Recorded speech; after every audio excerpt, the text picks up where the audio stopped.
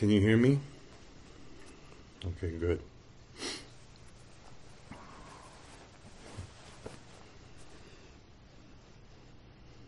Every time I see all these squares, I just miss all of you.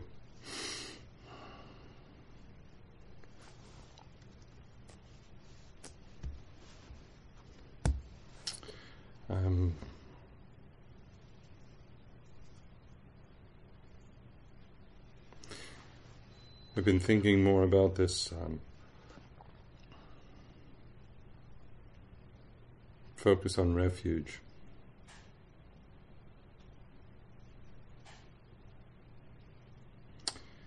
And something Tia talked about yesterday reminded me of things we've talked about before when she was talking about doing the dishes and refuge not being apparent but bringing forward devotion. And I think we've talked about in the past that when there's not refuge, devotion is the kind of the gateway. That refuge often isn't something that is simply there. We might feel it when we first show up to practice. Maybe in the beginning we have a sense of the space being a refuge from the world around. I think certainly many people felt that way about Carroll Street. But the Sangha being refuge, that might be a little trickier.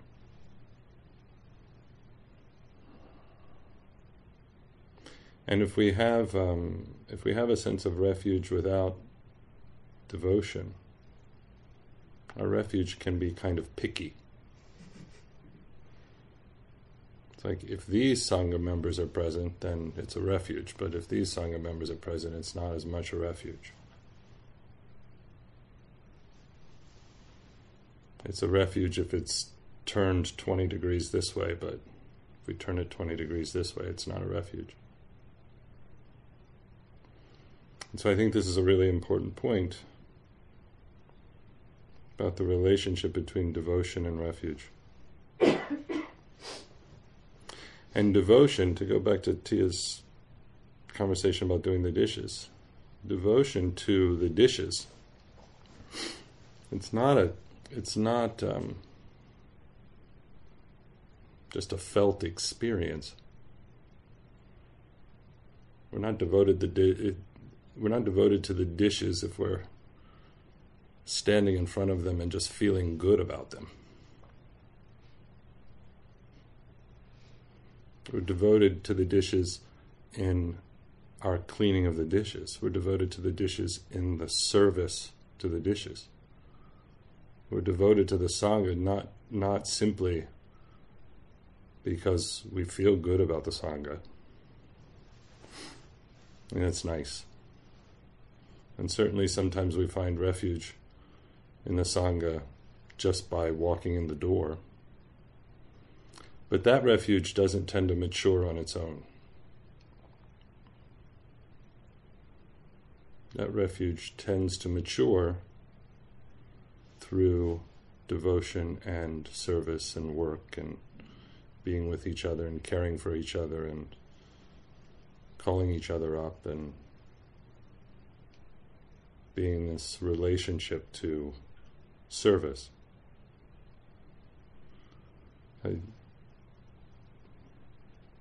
Which is a very interesting, difficult area of exploration, service, and the work that is associated with it. We have so many painful messages around it, painful histories around it. No, there's no way to, when I think of this relationship between refuge and devotion, and then devotion being related to service in a way that really is like 2 feet in walking, right? There is a service that's not devotional, there's a devotion that doesn't include, that maybe is more shallow and felt sense, that doesn't include the actual doing of something. together they fulfill each other in a way that I would say is wholesome. Not martyrdom, not service to the point of crushing us, forgetting about us. That the wholesome service, the devoted service has to, in our way, include us. We're not outside of the circle of devotion and service. If we were outside of the circle of devotion and service, then it certainly would never mature into refuge. That would be impossible. A devotion and service that doesn't include our well-being and our care cannot possibly become a refuge.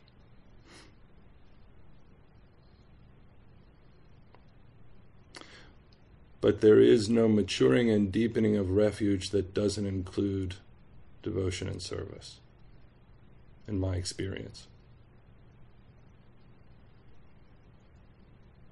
Refuge is not easy. It's not handed over. It's not just sitting around.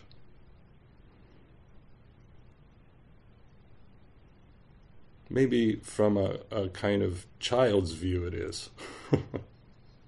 You run home and everything's taken care of. And it's your refuge. And that's good. That's how it should be for a child. We hope. Rarely true, but we hope.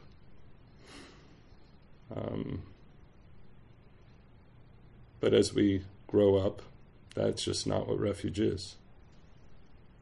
Refuge is being in service to one another. At least if we're going to talk about the refuge of Sangha, that's built through that service. But we have this very, I was thinking about this for myself and my own relationship to work and service coming into Zen practice, and it was complicated. It was not easy. And the image, when I was thinking about it, I had this image, and I think I've talked about this in Dharma talks before, but at least one. But there was something that really struck me when I was little. I think I started going on service calls. Service calls were my father repaired heaters and furnaces and air conditioners and other things, odd jobby kind of stuff. And I probably started going on these around 8 years old enough to tell the difference between tools and bring them. And I remember going into other people's houses and being terrified because my father was very anxious about not hurting, breaking, marking anything, causing any damage. I was young, so I probably wasn't careful. And to have that, and these houses were considerably nicer than the houses that we lived in. And they were owned, and as opposed to rented, and people have different relationships to houses when they own them, in terms of their protectiveness. And so all of that was there, and service in that way was painful. It was not cheerful. It was not refuge. It did not bring joy. It was necessary. So there was that piece of it, and then there was this very German Protestant piece of work where you just always worked. And so that came in. And when you pair that, so that's a personal piece, but when we pair that with service in a country where a lot of service is just simply exploitative, burns people into the ground,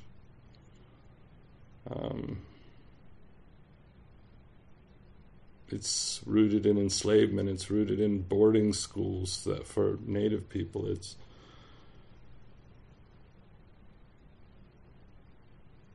rooted in the oppression of women, it's rooted in so much that it's rooted in an everyday economic system that isn't so caring about how it uses people up. And that is rooted in all those histories. It's rooted in drawing the labor out of one community for another community, leaving nothing left for that community to care for itself.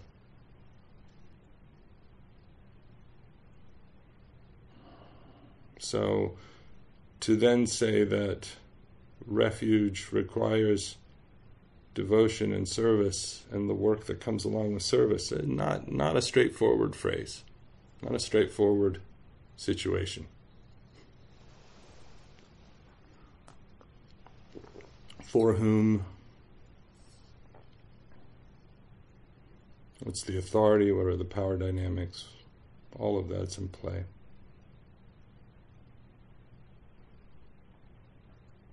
And so I think there's a tremendous amount of work, at least for me, there was and always is, teasing out these very violent forms of service. It's very exploitative forms of service. From something that is more wholesome. And this is no small detail, at least in my understanding of the Dharma. It's no small detail, because the central principle of what it is to be liberated and awake is to realize dependent co-arising, is to realize my causal my intercausal reality as a being, that I am being caused and I am causing in everything that I do. And so, what is it to be causally wholesome? From a human perspective, from a human orientation, what is it to be wholesomely causal, causally wholesome? And as I move along in this, more and more it becomes really clear that it is the recognition that this life is in service of other lives. That this liberation is in service of other liberations.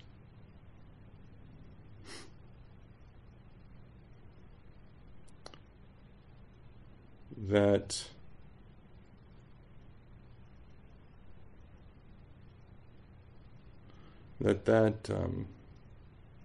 orientation of devoted service is what it is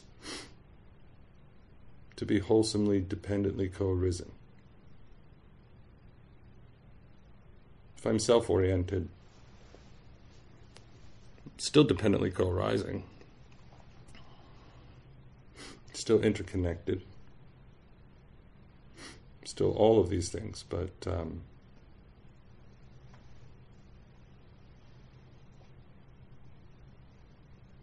not in a way that bows.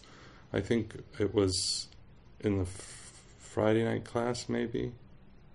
I can't remember. I mix up teaching so many things right now. I confuse when things are said. But there was one conversation about what is the one practice that all Buddhists, regardless of tradition,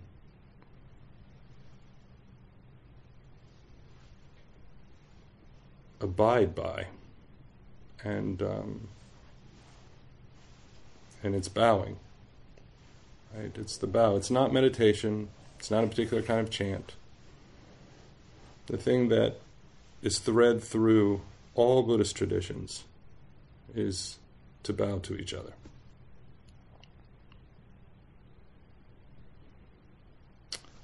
Everybody, at least in our tradition, everybody to everybody.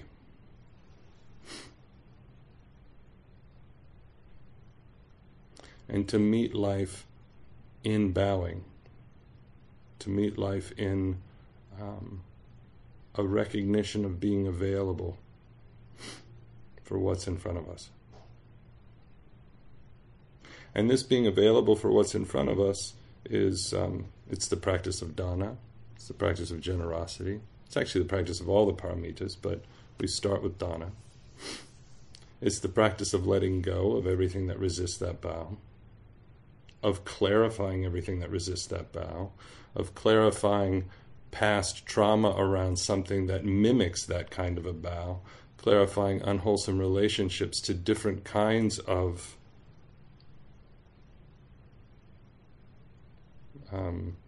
ducking, being small, being humiliated, that we confuse with that bow. Because that bow to the sacredness of another person's being that I am availing myself to is also my full availing myself to myself and recognizing myself as equally deserving of that bow completely. And that when somebody does that back to me, they are recognizing that, and in their recognizing it, I can recognize it in myself. And in my recognizing them, they can recognize it in themselves. That's what we hope. But a lot of stuff comes up in all of that. A lot of confusion.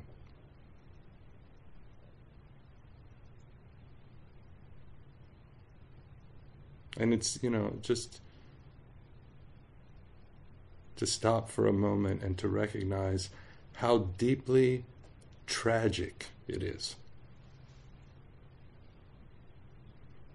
that in our mutual availing of ourselves to one another,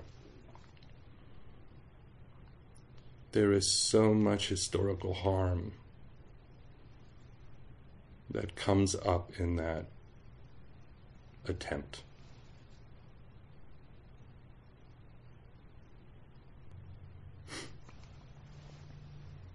In our deep need, desire, hope to find refuge, through being able to be freely devoted to one another,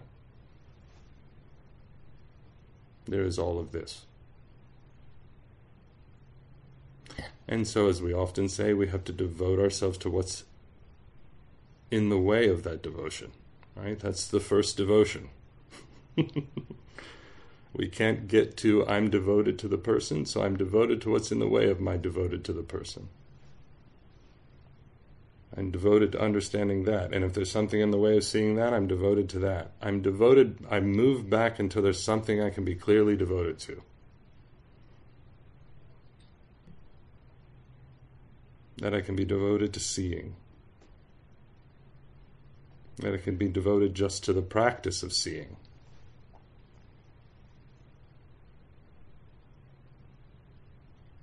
But with all of these things,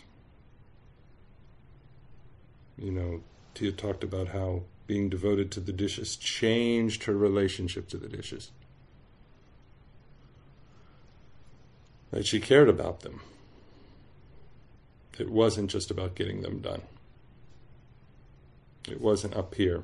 Mindfulness kind of can be here. Devotion pulls us into the heart. We experience and listen in a different way with devotion. We listen with the heart of a bodhisattva when we're devoted. We may or may not be doing that when we're aware. We can be very aware and not have the heart of a bodhisattva. Snipers are very aware. Awareness on its own, without the heart, doesn't take us along that path. When a bodhisattva is listening with their heart, they're hearing differently. We've been hearing gunshots over the last few days. If we're simply listening, we hear gunshots. But it's the beginning of turkey season. If we're listening with our hearts, then there's this flinch that happens every time the gunshot happens, because it could mean the death of a being at that moment. and the impact of the recognition of the death of a being at that moment is a different way of hearing than simply that's the sound of a gunshot.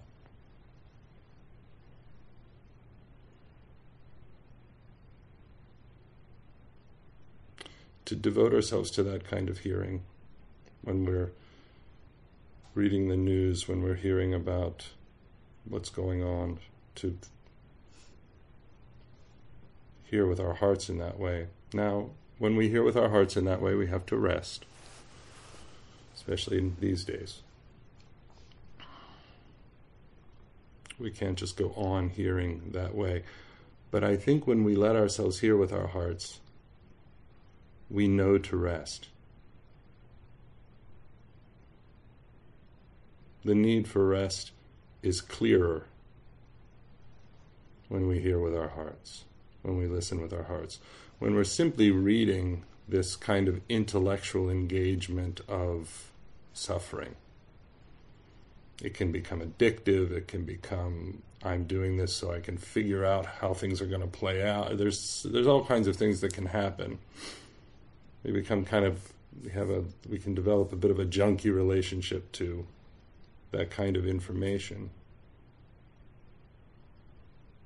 And then we're just on it. But if we're hearing with our hearts, at least in my experience, if I look at myself, the difference between the two, one doesn't know when to stop, the other one does know when to stop, because the heart gets too heavy. The heart doesn't need any more convincing.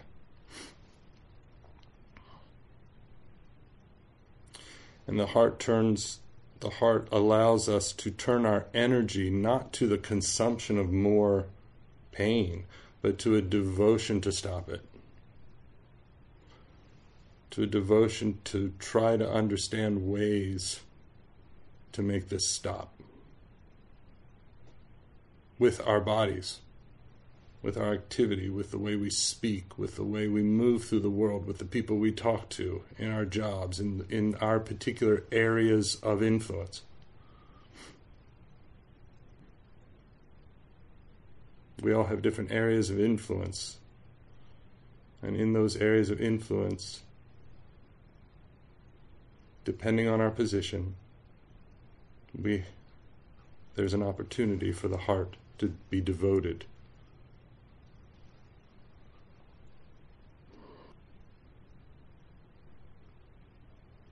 There's an opportunity for service. There's an opportunity for the work of the bodhisattva, the endless work of a bodhisattva.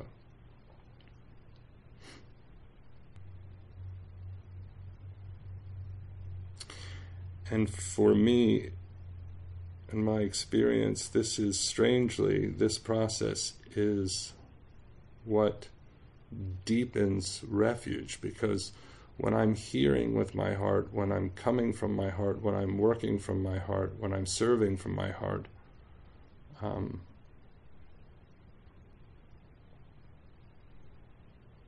I start seeing from my heart. And I start seeing what is available to me all the time, and what is there for me, and what is holding me. And I don't just hear pain. I hear the loving support of the earth. I hear the loving support of my ancestors. I hear the loving support of my Sangha. But I can't hear that until this is a very interesting thing. Others may have really clear ideas how it's related. I don't seem to be able to hear that until I first choose to be devoted.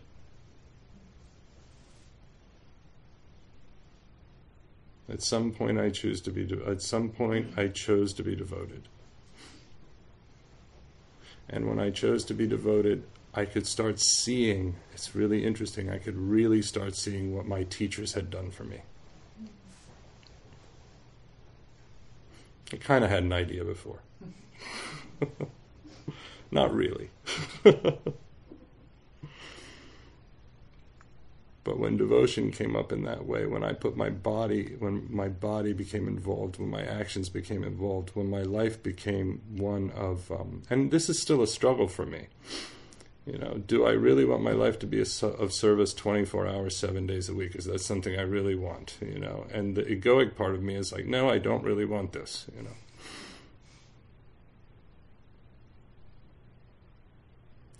But the part of me that is settled and clear knows that there is no other meaningful way to live in alignment with life's interdependent caring for itself. But life is always caring for itself. And if I'm going to be a part of life caring for itself,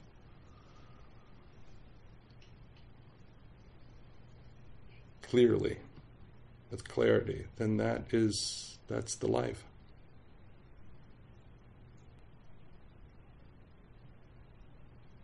If I'm going to be a part of love, that's the life.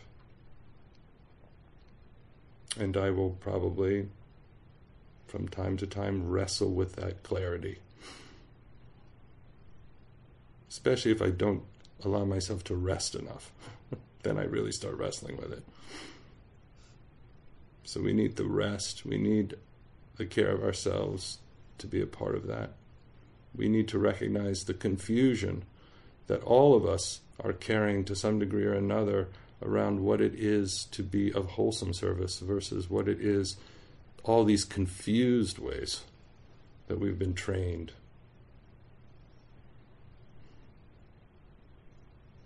Some we share, some are very distinct to our particular stories.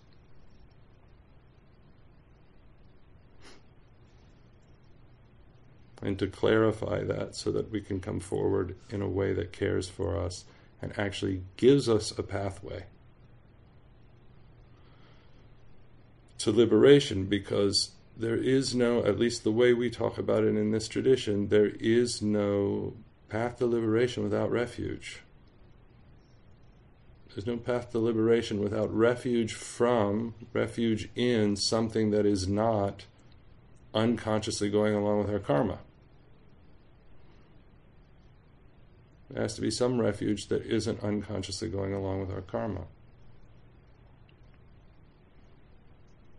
And that requires devotion to the making of a place for that refuge.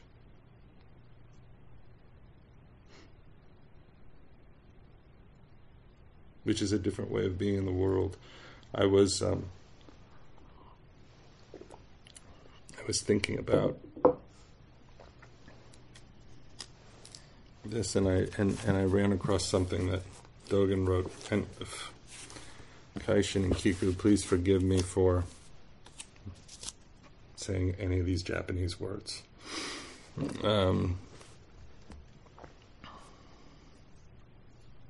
Dogen has a long list. I'm only going to say some of them.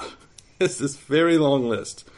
And this is in the fascicle Instructions on Kitchen Work, which is different than the one we all know. This is the fascicle 82 in the Shobogenzo. And he just goes on and he talks about what to call things. Call the morning meal onkayu, and do not bluntly call it kayu. Call the midday meal ontoki, and do not call it toki. Call the midday meal saiji. Now I'll explain why this matters. One version of the word is the honorific version, and the other one is the everyday mundane version. And he goes on with everything. He says, Sei shirome maira seyo. You want to read it? You want to read it? Yes, let's keep it. Here, read this. What's that say? Shirome maira seyo. Sorry. I said it badly. No. Instead of yonetsuke yo. This is also very old. Please serve the rice. Yeah, so essentially, and I don't even know if I don't know if this is the way people speak Japanese anymore. Probably old. Yeah, it's old Japanese. So it's It even baffles Porkiku. But it's just basically the difference between saying, please serve the rice, rather than put the rice on. And he goes down this list of using the honorific form instead of just the mundane form. And he couches all of kitchen practice in a way of speech and activity that is about honorific devotion to the activity that is at hand, rather than, I'm just getting this done. And he spends a great deal of effort and time on this. So clearly it's important. And as we know, I mean, for Dogen and for our tradition, that, as Laura and Tia and others have taught us many times, that this bringing of devotion to this is what, in some ways you could say, our bringing of this honorific devotion to this is what makes it a refuge of practice, is what makes it another Zendo, is what makes it the place that realization can occur. If it's just done in this, I think one of the things Dogen's trying to point out to us is, if we do it in this flippant everyday way, it's not a Dharma gate. In the same way, everything's a Dharma gate, even if we're ignoring it, it's a Dharma gate. But it's not a Dharma gate in this same conscious way, where we're actually bringing to it the same devotion that we bring to sitting down on our cushion.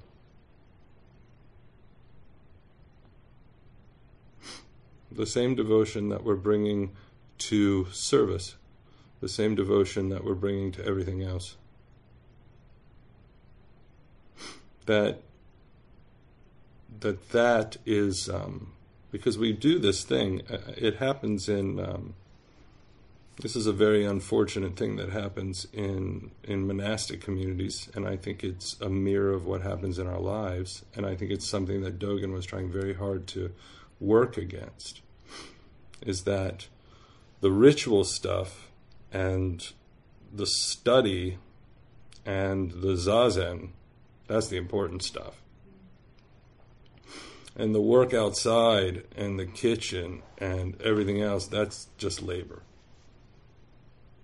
And Dogen was basically saying, and so the service stuff is unimportant.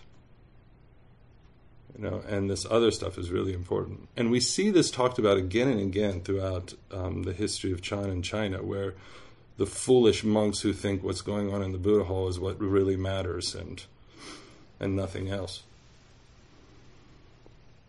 And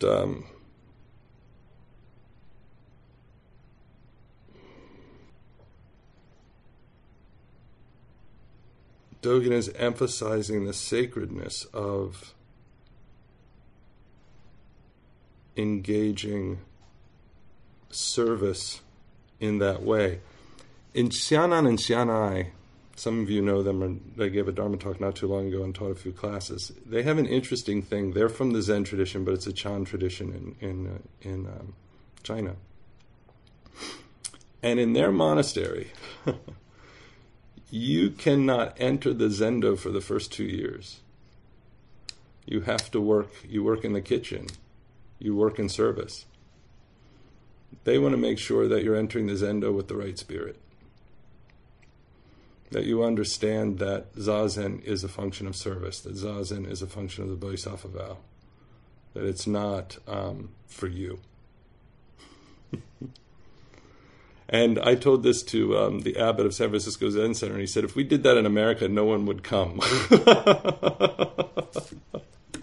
We'd have nobody in any of our Zen centers.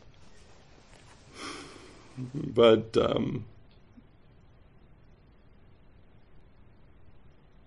I only bring all of this up because we're in a time where being able to take refuge in each other, being of service to each other, being a community that can rely on each other, where this is something that we put forward and that we understand that Zazen is certainly important. Our ritual practice is certainly important. But our Sangha is the thing that will allow all of that to be.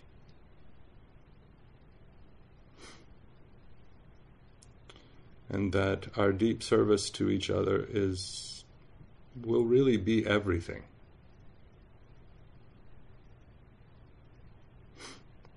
I'm going to read a very long excerpt from Suzuki Roshi, because I just think he says it better than I can say it, and I'm going to end with this very long reading, so I'll read it slowly. And he starts talking about work, and the way to relate to work, and then he moves into talking about the Sangha. In the same way, my teacher Kishizawa Ian did not allow us to put away the amado more than one at a time. Amado or I don't know if you say amado or amado, but they're the big wooden things that block the shoji to protect them from storms outside the temple.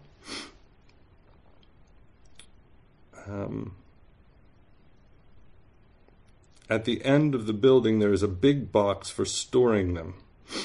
Since they are sliding doors, one priest can easily push 5 or 6 doors, and another priest can wait and put them in the box.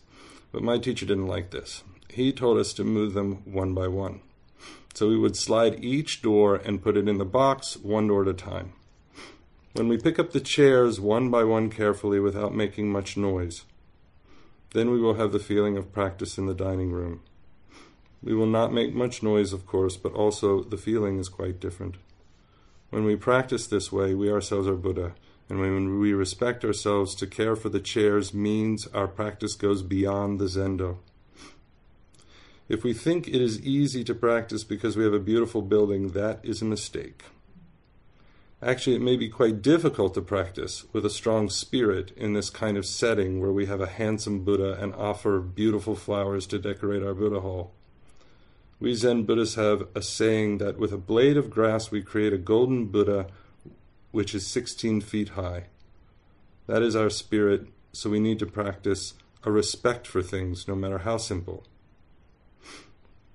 In the Zendo, everyone can come and practice our way. Experienced students and also those who don't know anything about Zen, both will have difficulties. New students will have difficulties that they could never have imagined. Old students have the double duty to do their own practice and to encourage those who have just come.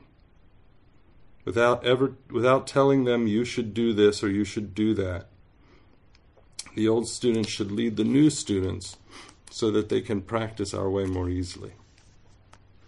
Even though newer students don't know what Buddhism is, they will naturally have a good feeling when they come to a beautiful Buddha hall. That is the ornament of a Buddha land, but for Zen Buddhists especially, the true ornament of the Buddha hall are the people who are practicing there. Each one of us should be a beautiful flower, and each one of us be Buddha, leading people in our practice. Whatever we do, we are considering always how to do this. Since there are no special rules for how to treat things or how to be friendly with others, we keep studying what will help people practice together. If you don't forget this point, you will find out how to treat people, how to treat things, and how to treat yourself. This is what we call the Bodhisattva way. Our practice is to help people. And to help people, we find out how to practice our way in each moment. To stop our thinking and to be free from emotional activity when we sit is not just a matter of concentration. This is to rely completely on ourselves, to find absolute refuge in our practice. We are just like a baby who is on the lap of its mother. I think we have a very good spirit here in this Zendo. I am rather amazed at the spirit. But the next question is how to extend this spirit to our everyday lives. You do this by respecting things and respecting each other. Because when we respect things, we will find their true life. When we respect plants, we will find their real life, the power and beauty of flowers. Though love is important, if it is separated from respect and sincerity, it will never work. With big mind and with pure sincerity and respect, love can really be love. So let's try hard and find out how to make a blade of grass into a giant Buddha.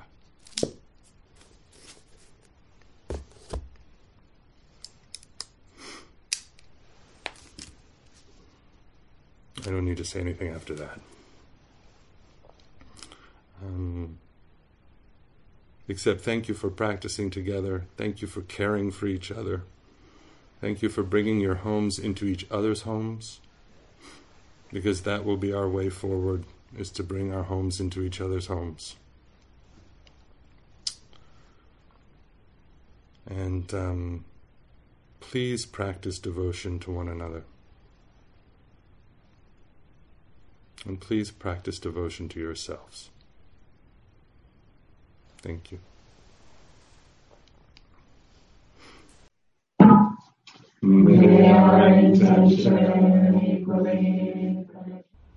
Thank you for listening to this podcast offered by the Brooklyn Zen Center.